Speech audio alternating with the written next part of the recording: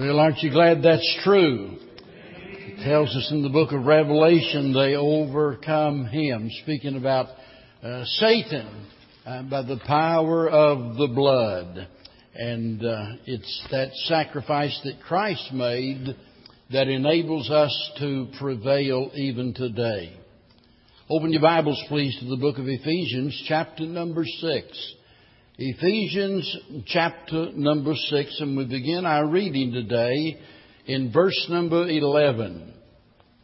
We've been preaching through the book of Ephesians now for several months, and generally on Sunday, either the morning or the evening service, one of those two services will have to do with a message out of this book. And so we come down to verse 11 this morning. And the Apostle Paul writes, "Put on the whole armor of God, that ye may be able to stand against the wiles of the devil. For we wrestle not against flesh and blood, but against principalities, against powers, against the rulers of the darkness of this world, against spiritual wickedness in high places.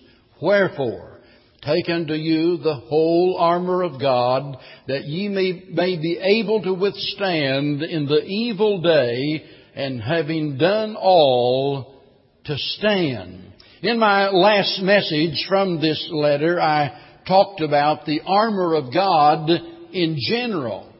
In the next message from this book, I intend to start dealing with the pieces of armor, each one specifically, but in between those two messages, I want us this morning to think about the enemy with which we are engaged. Last week I mentioned that it is essential that we know our enemy. Now, by know him, I do not mean simply to be able to identify our enemy. Now, that's important. But we need to do more than that. Not just to identify our enemy, we need to know more than that. We need to know about his nature. And we need to know about his mode of operation. Because if we don't, then we're going to get defeated. We've got to know the enemy, we've got to know his nature, and know the manner in which he operates. There was a time several years ago, I was pastoring just outside of Springfield, Missouri at the time, and all of a sudden there was a great interest in Satan and demons. This was back during the time that Anton LaVey out in California, of all places you might know, a lot of nonsense started there and exists there, but Anton LaVey started the first Church of Satan, I think was what they called it. And so all of a sudden, across the nations, there was this unusual interest in Satan. And there were floods of books about the subject. And all of a sudden, it became a popular theme among preachers.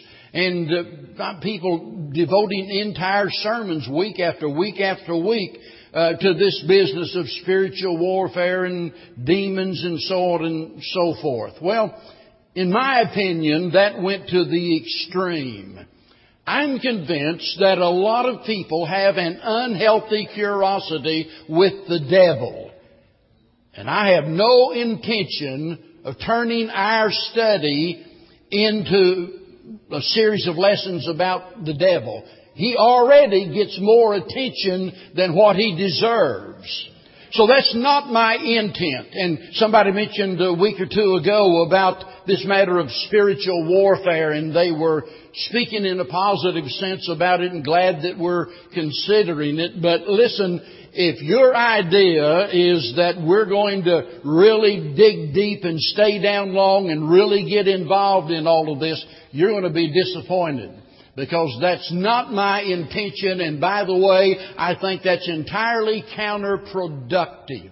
Back at that time, which would have been in the late 60s, early 70s, I guess it was. And I thought, I need to jump on this bandwagon and I need to preach about the devil. And so all of a sudden, just week after week after week, I devoted our messages to sermons about the devil and the demons and so on and so forth. All of a sudden, we had members of our church, I'm talking about good, faithful, dedicated members of our church, all of a sudden started talking about things like seeing furniture moving around in the rooms, and a whole lot of stuff, and I'm not going to go into all of that now. And let me tell you, we play right into the devil's trap when we get so occupied with him that we're not thinking about Christ. You see, the same things happen in trying to combat error. I remember as a young preacher, I thought the thing I need to do, I need to teach a series of lessons about all of the cults. And so, I just started 1 week this one and 1 week that one, and I just went through the whole list. And it took me a little while to begin to realize, that's not the best approach in trying to reach people out there. This morning, for example, if somebody was here, and let's say they are of some religious organization that we classify as a cult, for me to reach them, the worst thing I could do is to get up here and scream and yell and stomp my foot and turn flip-flops condemning, what they believe. Now, listen, they might be wrong about it, but let me tell you, the best approach against any error is to preach the Word of God as it is to people as they are. I don't have to attack somebody else's religion. By the way, there's a time and a place and occasionally that you've got to say things that are going to offend people. You've got to do that. That's true. But I've discovered that if you just preach the gospel of Jesus Christ, that's all an unsaved person needs to hear. They don't need to know where Cain got his wife or anything like that. It's not going to help them one bit. They just need the gospel. So, all of that being said, I want us to think today about the Christian's conflict. Now, we hear about conflict all of the time, don't we? Everywhere we turn, there seems to be conflict. You turn to the halls of Congress and there's conflict. Maybe on your job there's conflict. In our marriages and in our churches, everywhere you go, there's conflict. And people are all of the time trying to come up with some kind of a means or a program or some way in which to overcome the conflict that they're in. But I got to tell you, it doesn't seem to be working too well. How about you? It seems to me like it's just getting worse and worse, right? Not working very well. You know why? Because generally speaking, we're dealing with the fruit of the problem instead of the root of the problem. And that's why, on Oprah's show, she'll get on there. Here they've got one of these real hot button subjects they're going to talk about. And so all of the women across the nation tune in to listen to what Oprah's going to say about it. And they get in this big heated discussion about something. Listen, I'm talking about topics that need to be addressed and problems that need to be solved. And they get right in the middle of this. What can we do about it? And all of a sudden, somebody happens to mention the Bible, and they cut them off just like that. Oh, well, we're not going to go there. Now, let me tell you, until you go there, you'll never get to the root of the problem. Because it all goes back to that place. So, what about the Christian's conflict? What about our enemy? First of all, we need to understand something about Satan's creation. Satan's a real person. He's not just some sort of an imaginary person. He's not someone dressed up in a Halloween costume.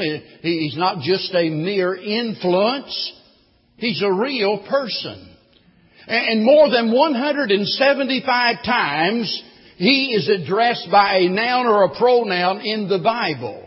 He's mentioned in at least 50 chapters of 26 different books of the Bible. So again and again, the Bible affirms the fact that Satan is a real person. Sometime way back yonder in eternity, God created the angels, and He describes them as being masculine. So those little frilly angelic figures that you ladies have got sitting around. It might look nice and what have you, but I got to tell you, angels are masculine, not feminine. That's the way the Bible describes them. I'm sorry if I burst your balloon, but that's just the truth. Angels are described as being masculine and immortal. They're described as being spirit beings, and the Bible describes them as innumerable. In other words, angels are an order, not a family. In other words, they don't reproduce. They have no ancestry, no posterity. They're just there. God made them as they are. He made them an order. One of those angels by the name of Lucifer, which means the bearer of light, rebelled against God. And in Ezekiel chapter 28, the Lord describes the fall of Lucifer. Now, we don't have time this morning to read all of this, but if you'll go to Ezekiel 28 later on, and you'll see that as the Lord is addressing the king of Tyrus, and as He speaks to this historical figure, He does so in such a way that He also addresses the subject of Satan. And that's, by the way, that's not uncommon for God to present the truth to us in such a manner. He often does that. So what might have a historical application on one hand also has another application. The same thing's true of the Lord Jesus Christ. You go back and you begin to read in the Psalms, for example, and in many instances, what speaks about David historically speaks about Jesus Christ prophetically, you see. So don't think of that as something that is unusual. But understand that your enemy was created. He is not a creator. He was created.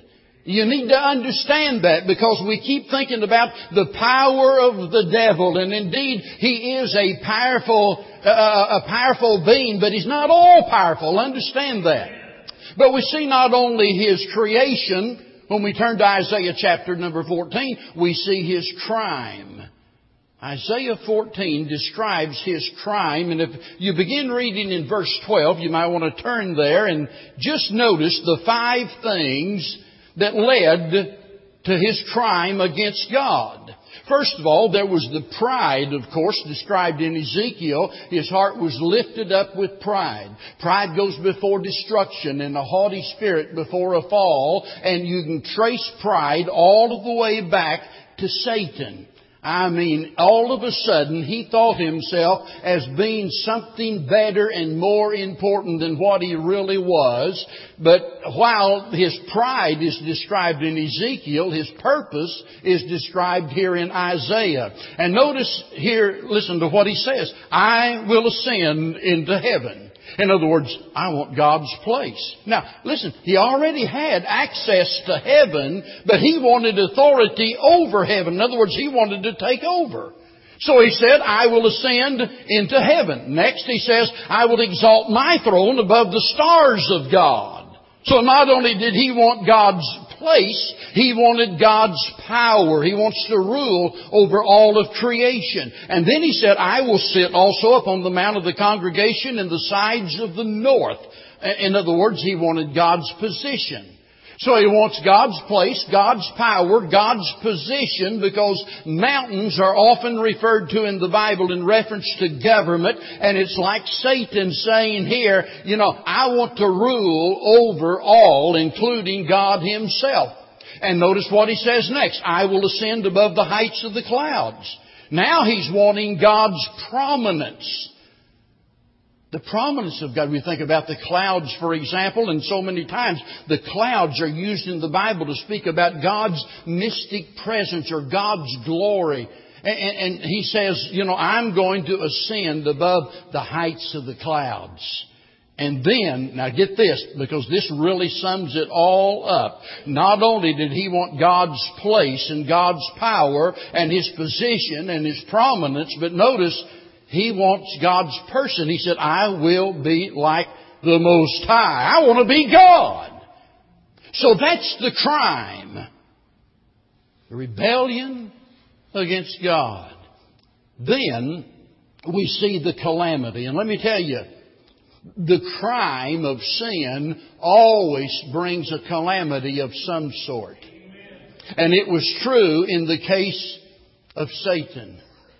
Ezekiel tells us that he was cast out of heaven. There's two things you need to remember. Number one, he and those other angels that followed him were cast out of heaven. Secondly, not only was he cast out of heaven, but he was confined to earth and its atmosphere.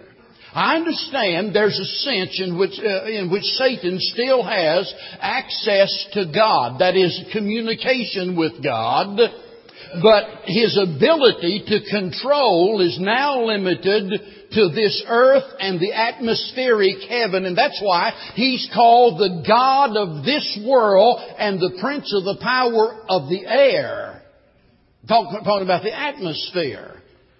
So Satan is now confined to this earth and the atmosphere. So that's the calamity of the crime that he committed against God.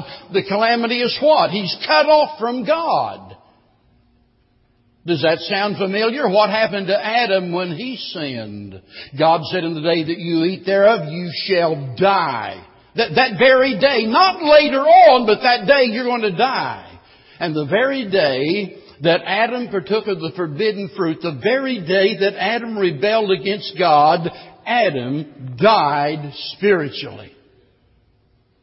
Oh, he was very much alive physically, but he began to die physically at that time, but he died spiritually. You see, death is separation.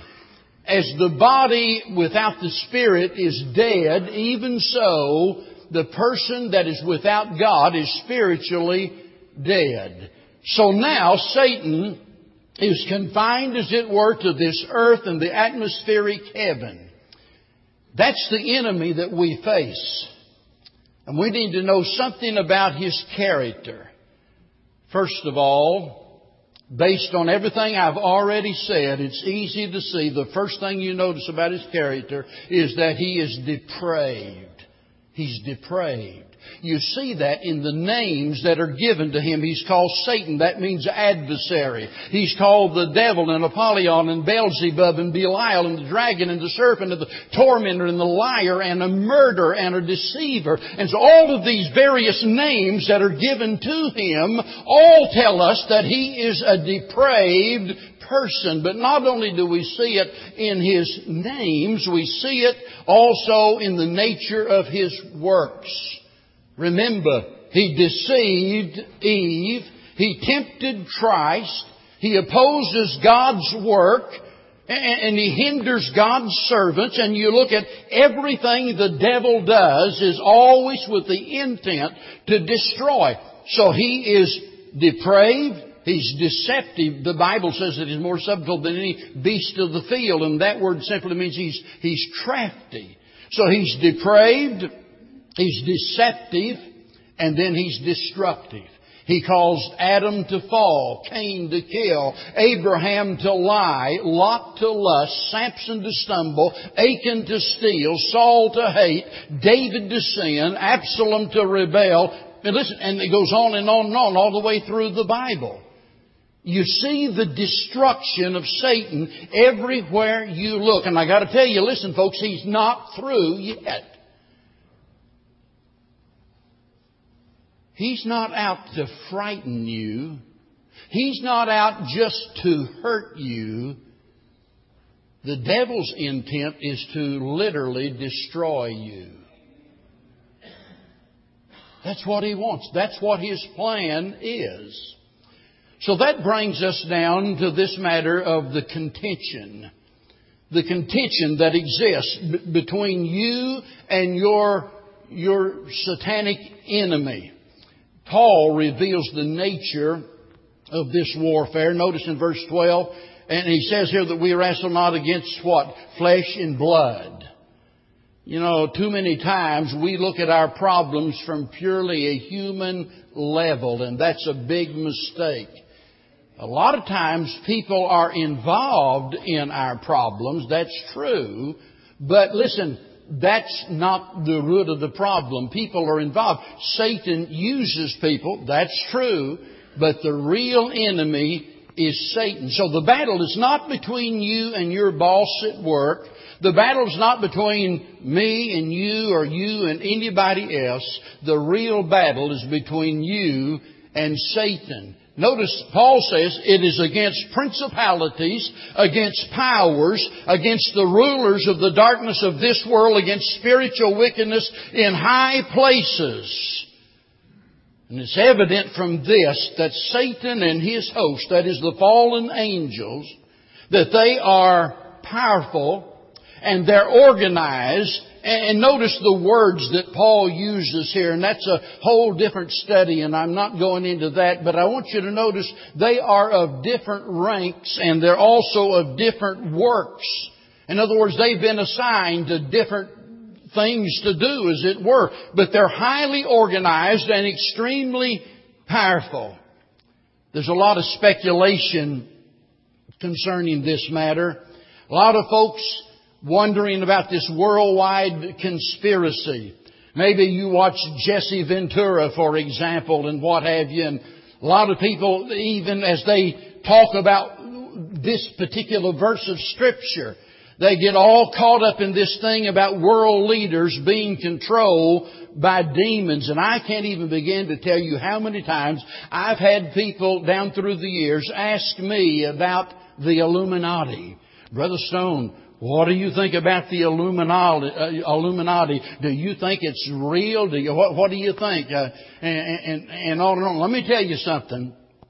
There's a whole lot of stuff that you and I do not understand. There's a lot of things, a lot of ideas, a lot of opinions that I might have in regards to the Illuminati and a lot of other things, by the way.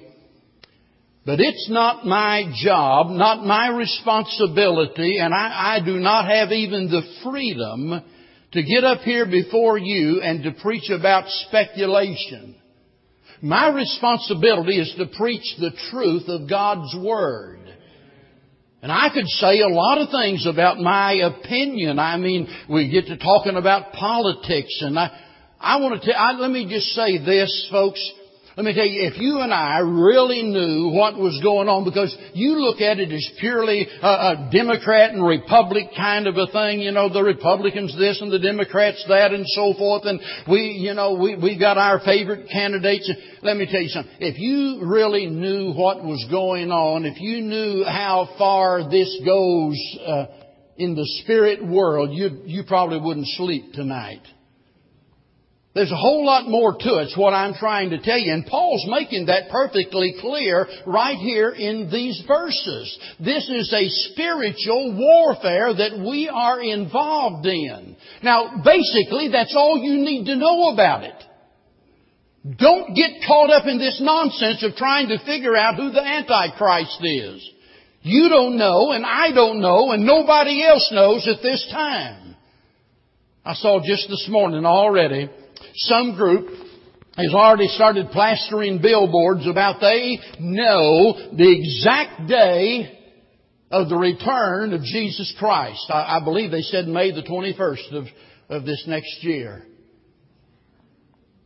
Do you understand how many people have been saying that same thing down through the years? They've been writing books about it and all kinds of nonsense. And this preacher says, we've sat down and we've gone through all of the Bible, and we've studied it out and we've calculated and we've got it right down to the very day. Well, guess what? Everybody else that ever tried to do that has been wrong about it. And I got news for him. He's wrong about it.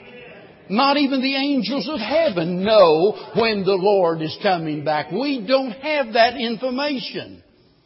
I'm saying all of that for a very good reason, and that is, don't you get caught up in trying to examine the spirit world, because all you're going to do is get yourself in trouble. I'm telling you, this is nothing to play with. If you've got a Ouija board in your home, you better throw it away and get that and the horoscopes and all of that other garbage out of your house, because you don't know what you're messing with.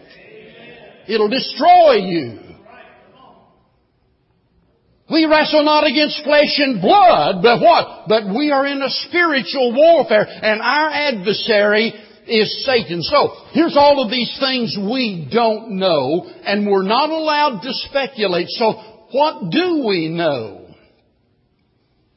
Now let me wrap this all up. Here's what we know. 1 John 5 and verse number 19 says, the whole world lieth in wickedness. So we know that much, right? Why does the whole world lie in wickedness? Because Satan is the god of this world, the prince of the power of the air. And so the Bible says the whole world lieth in wickedness. What else do we know? We know, according to the Bible, 2 Timothy 3:13, it's going to get worse, not better. A lot of people have this idea that just given enough time and enough money and the right people in the right places in Washington that we can solve all of these problems and create some glorious utopia here on earth. Nonsense. You'll never experience anything like that until King Jesus comes and He reigns on this earth. So we know that the whole world lies in wickedness.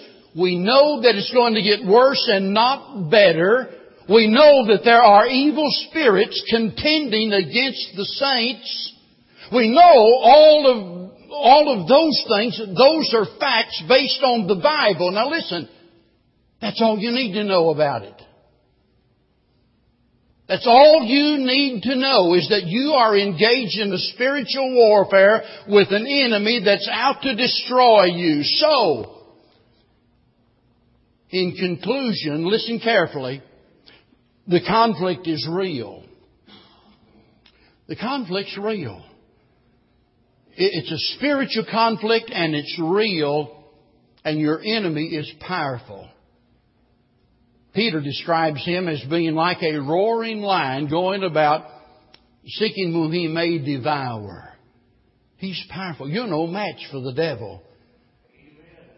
You ever see these television preachers, get on TV and start talking about stuff like this, you devil, I rebuke you, blah, blah, blah, blah, blah. It'd be a whole lot better if they just sit down and shut up, because all they're doing is getting themselves deeper in trouble. You have absolutely no power whatsoever over Satan. None. Zilch. Zero. None. You're no match for the devil. I don't know why it takes some people so long to realize that. Our only line of defense is the Lord Jesus Christ. Greater is He that's in you than he that's in the world. We are weak, but He is strong. That's where our hope is. That's why Paul says, put on the whole armor of God. You see, Jesus came to destroy the works of the devil. 1 John 3, verse 8. And it tells us that He came to deliver us from this present evil world. In Jesus Christ, we find absolutely everything that we need to enable us to live victoriously here in this old wicked world. You don't have to live a defeated life. It's possible for us to be more than conquerors through the Lord Jesus Christ. He shed His precious blood. He rose up victorious over death, hell, and the grave. He's given us His Word to direct our steps. He's put within us the same Holy Spirit that raised Him up from the dead to enable us, and He's able to do exceeding abundantly above all that we could ever even ask or think. We sing that old song, Victory in Jesus. I heard an old story. Amen. There is victory in Jesus, folks. That's the only place you're going to find victory. You've got a real enemy, a powerful enemy, an unseen enemy that's out to destroy you, destroy your family and everything you hold dear. But it does not have to end in defeat.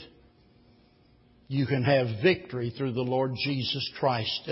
Remember just a bit earlier here in this same letter, Paul said to the Ephesians, he said, "Be ye filled with the Spirit."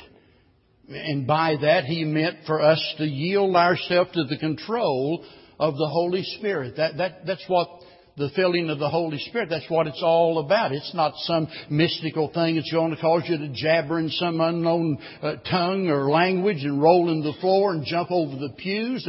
It has nothing to do with that at all.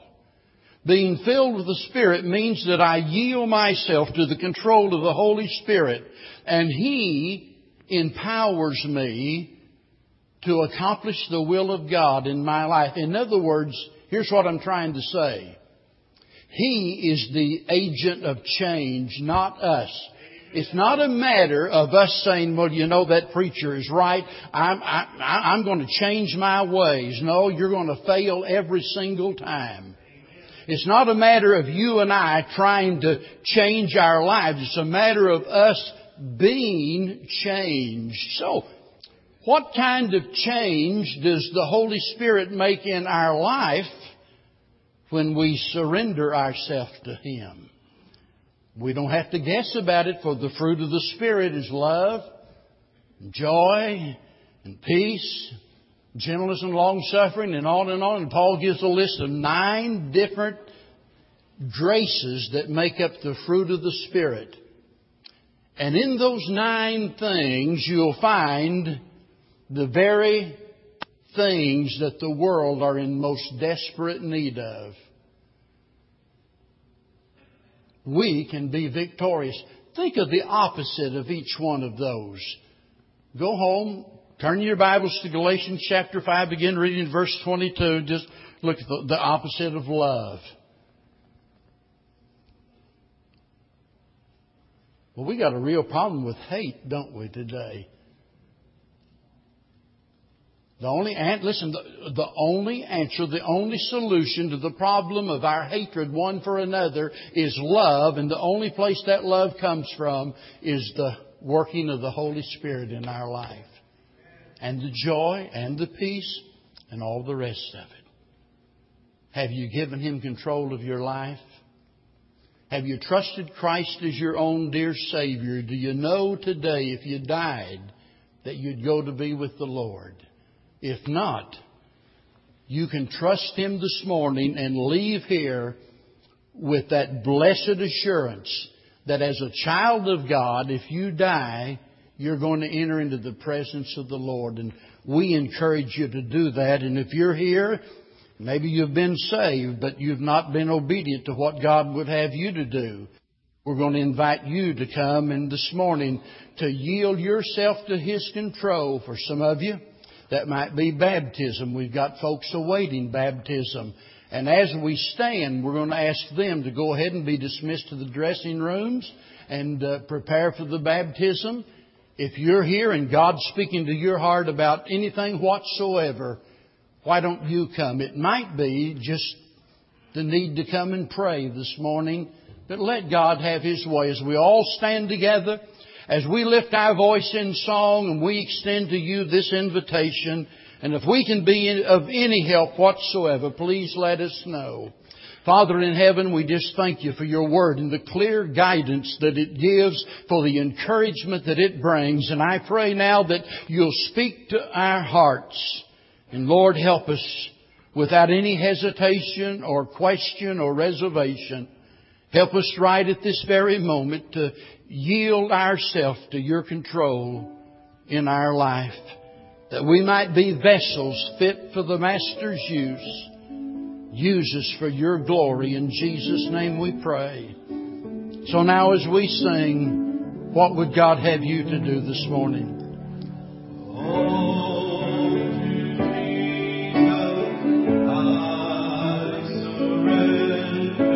All to Him I freely give.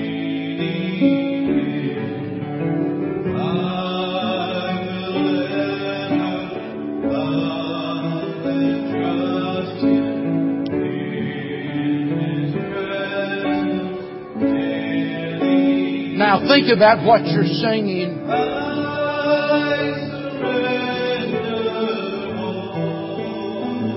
I surrender, not just a little bit. I surrender all.